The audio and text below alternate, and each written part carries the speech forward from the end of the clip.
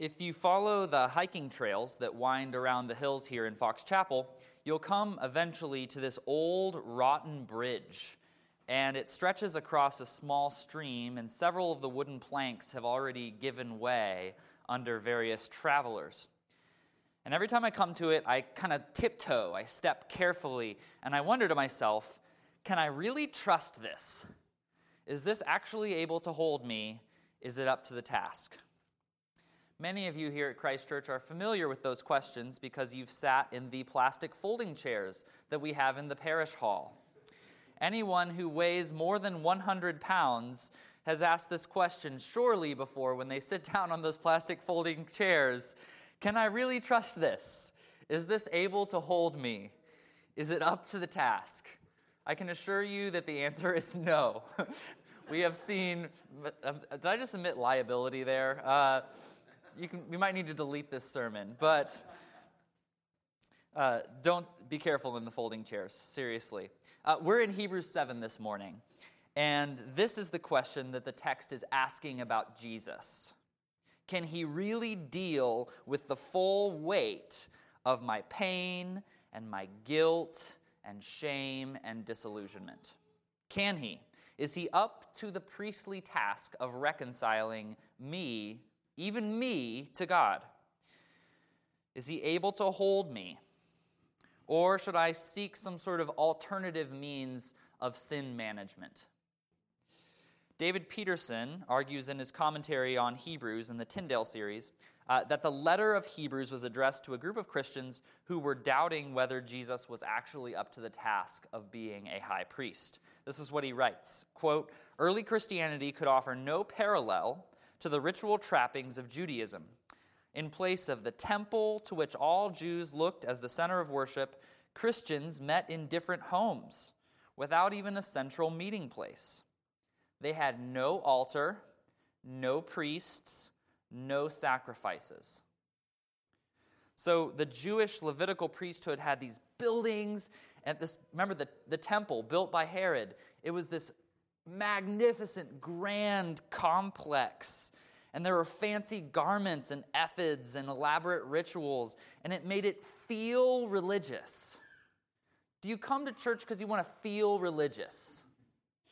It made it feel like it was effective. It's like, well, this feels religious, so it must be doing something. And the gospel didn't offer that same feel of institutional legitimacy. And I don't know about you, but I often crave institutional legitimacy. I want to feel like what I'm doing is effective in some way. And so these Jewish Christians were doubting that Jesus' priesthood was up to the task because he just didn't give them that daily feeling.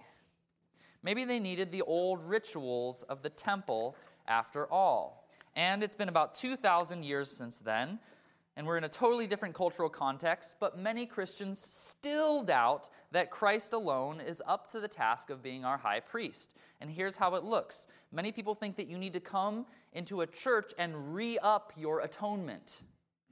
And what you need to do is go in and you go into a fancy, special, sacred building, and you go through this sacred ritual performed by a sacred man, a priest, who wears sacred robes and fancy clothes and walks around an altar. And the erroneous, maybe heretical idea is that this is all a sacrificial transaction, that somehow what we do in here is what makes you right with God. This is why I refuse to be called a priest. It's not because I'm humble. It's because, at best, that is an erroneous notion. At worst, it might be a heresy. We have one priest. Hebrews chapter 7 challenges all this idea. The message of our passage reverberates very loud and very clear. Christ's priesthood is more foundational, more authoritative, and more lasting than any other priesthood the world over. It's all you need. So, Hebrews 7 is about Jesus' priesthood. We're talking about, you'll hear the word Melchizedek, but keep in mind, Jesus. The question at stake is whether Jesus' priestly mediation is up to the task, or whether we need to fall back on the one provided through Old Testament law. So you might remember that Israel followed a sacrificial system that was administered through the descendants of Levi. It was called the Levitical priesthood. The details of it are outlined in the book of Leviticus. And as Alex said a few weeks ago, the job of the priest was to mediate, go between the relationship between God and his people. So the priests present God to the people, and the priests present the people to God. Now the problem is that Jesus of Nazareth was not a Levite. He could not have been a Levitical priest because he came from the tribe of Judah. So what do we do with that? One might argue, yes, Jesus was the Messiah, but he can't mediate your relationship with God because he's not a Levite, therefore he's not a priest. You need to find some other way to mediate your relationship with God, even if you call him Savior. That would be the argument. But the author of Hebrews says, but he is a priest. He's not only a priest, he is the priest. Because there's an order of priesthood right there in the Scriptures, in the Old Testament law, that is more foundational, more authoritative, and more lasting than the Levitical priesthood. And it's called the order of Melchizedek. Let's look together at our passage from Hebrews 7. Hebrews 7, verse 1. For this Melchizedek, king of Salem, priest of the Most High God, met Abraham returning from the slaughter of the kings and blessed him. And to him Abraham apportioned a 10th part of everything. He is first, by translation of his name, King of Righteousness, and then he is also King of Salem, that is, King of Peace. So this is referring to the short episode we found, Nicole read for us wonderfully, from Genesis 14, right? Abraham wins a battle, and then, right after that, he encounters Melchizedek. And our author, writing thousands of years later, looks back on this early event from Genesis 14, the first book of the Bible, and he invites us to ponder. Right at the beginning of the Bible, we meet this kind of shadowy figure who is called the King of Righteousness. Melchi means Melech, king. Zedek, or Tzedek, means righteousness, king of righteousness, Melchizedek. And he's the king of Salem, same root word as shalom, S-L-M, meaning king of peace. So we have the king of righteousness, who's also the king of peace, who's also a priest. And the author of Hebrews is like, guys, does that remind you of anyone? Our author continues. Remember, he's just going on what he sees in Genesis 14. He, Melchizedek, is without father or mother or genealogy. This is the only time we meet him. He has neither beginning of days nor end of life, but resembling the Son of God, he continues a priest forever. See how great this man was, to whom Abraham, the patriarch, gave a 10th of the spoils. And those descendants of Levi who received the priestly office have a commandment in the law to take tithes from the people, that is, from their brothers, though these also are descended from Abraham. But this man, who does not have his descent from them, received tithes from Abraham and blessed him who had the promises. It is beyond dispute that the inferior is blessed by the superior. In the one case, tithes are received by mortal men. In the other case, by one of whom it is testified that he lives.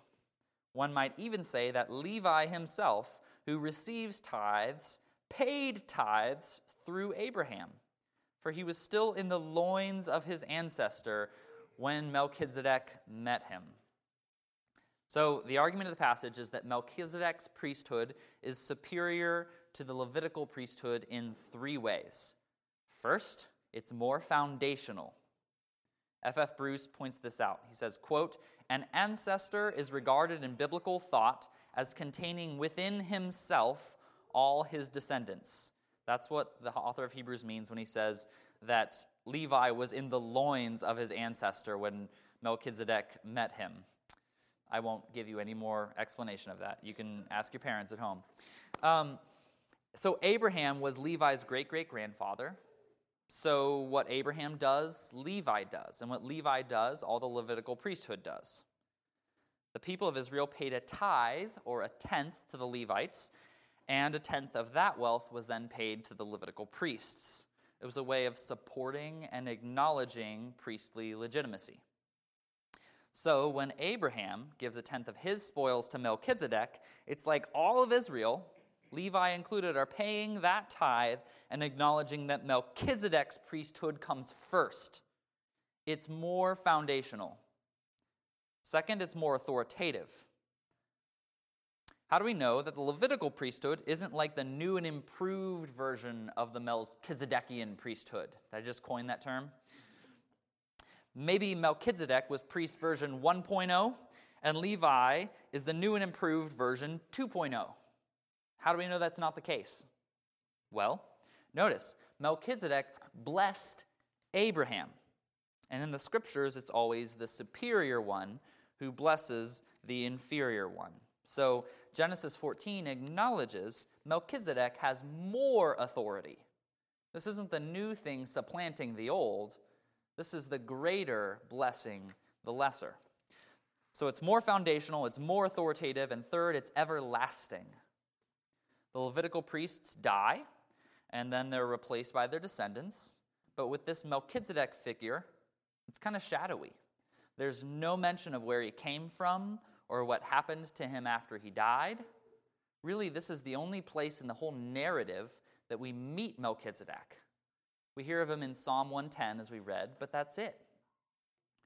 The author of our letter is pointing out that there is a pattern here, or as theologians like to call it, a type in the Jewish law, the Jewish Torah, of Christ's everlasting priesthood.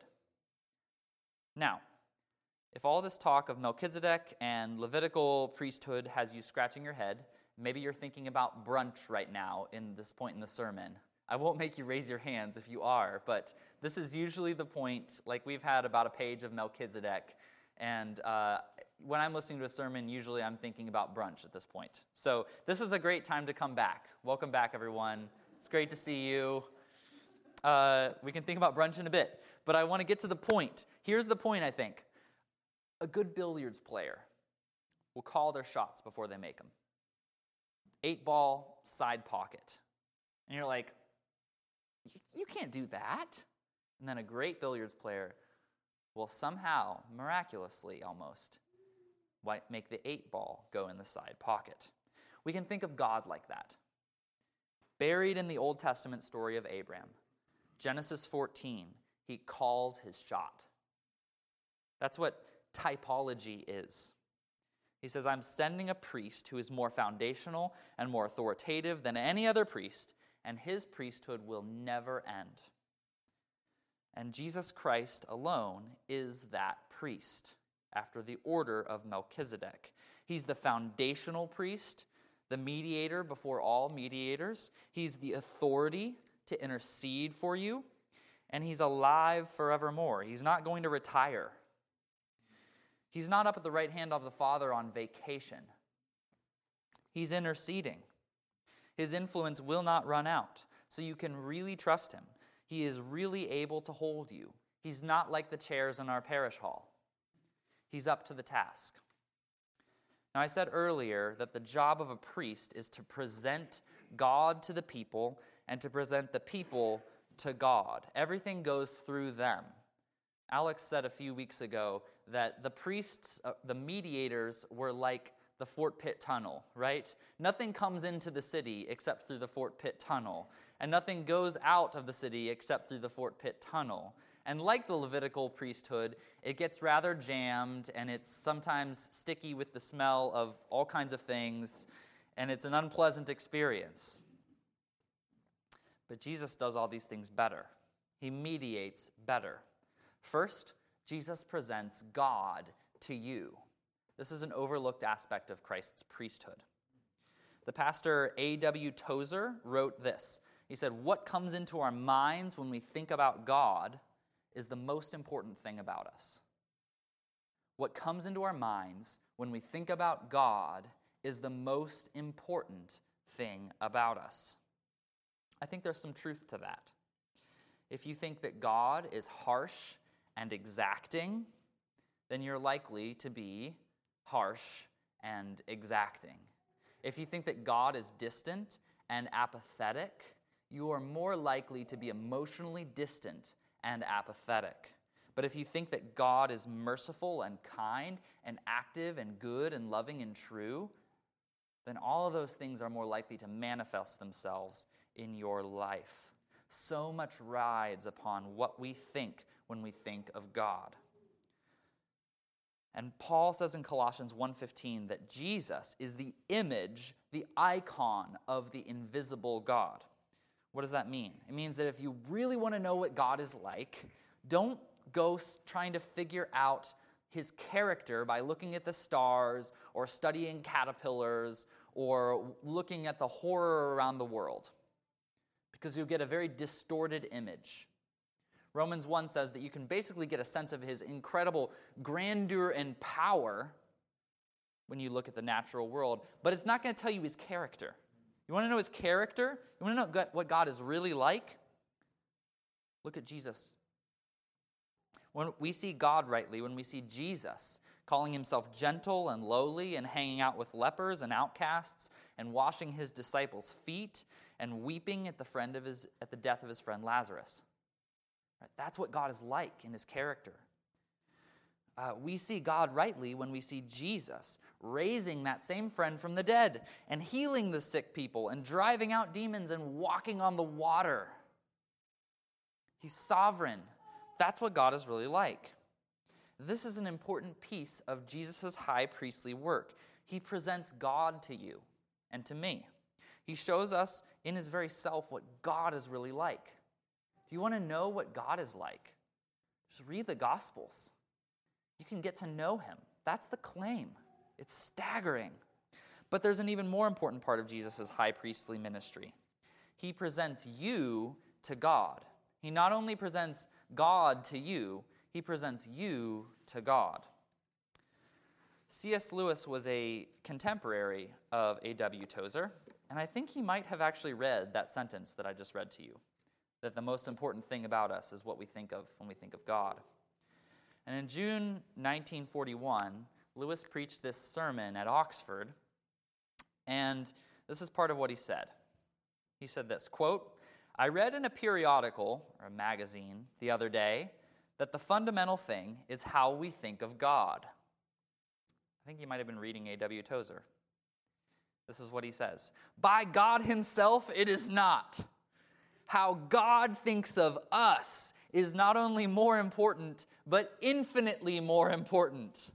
Indeed, how we think of him is of no importance at all, except insofar as it is related to how he thinks of us." So I'll put the question to you. What does God think of you?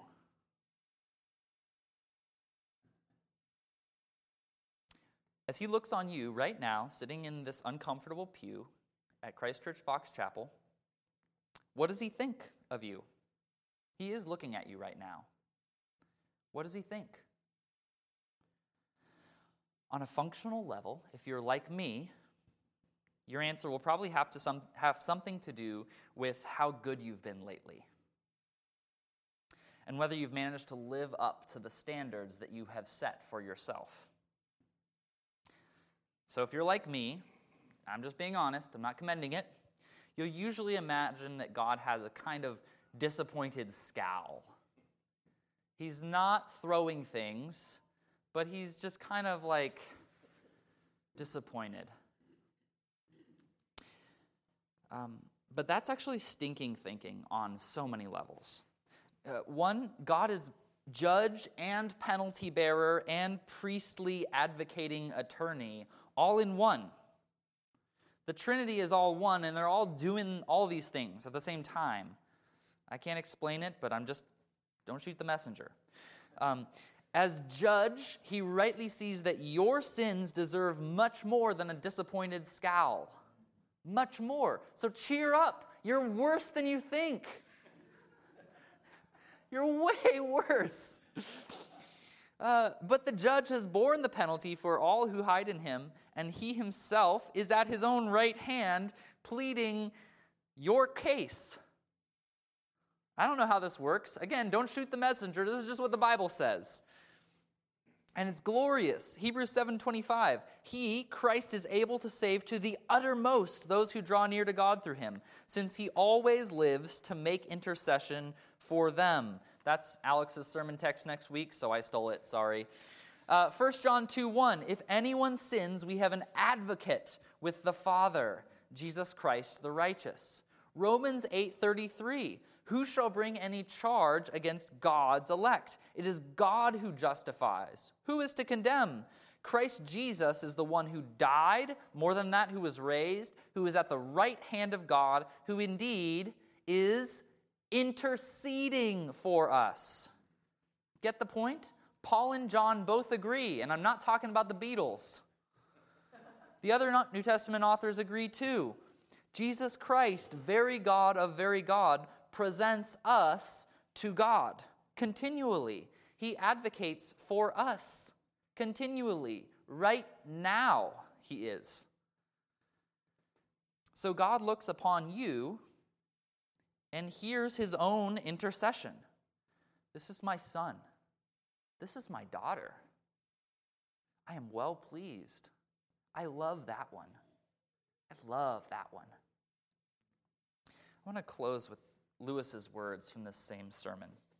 He says, "It is written that we shall stand before him, shall appear, shall be inspected." The promise of glory is the promise, almost incredible and only possible by the work of Christ, that some of us, that any of us who really chooses, shall actually survive that examination, shall find approval, shall please God.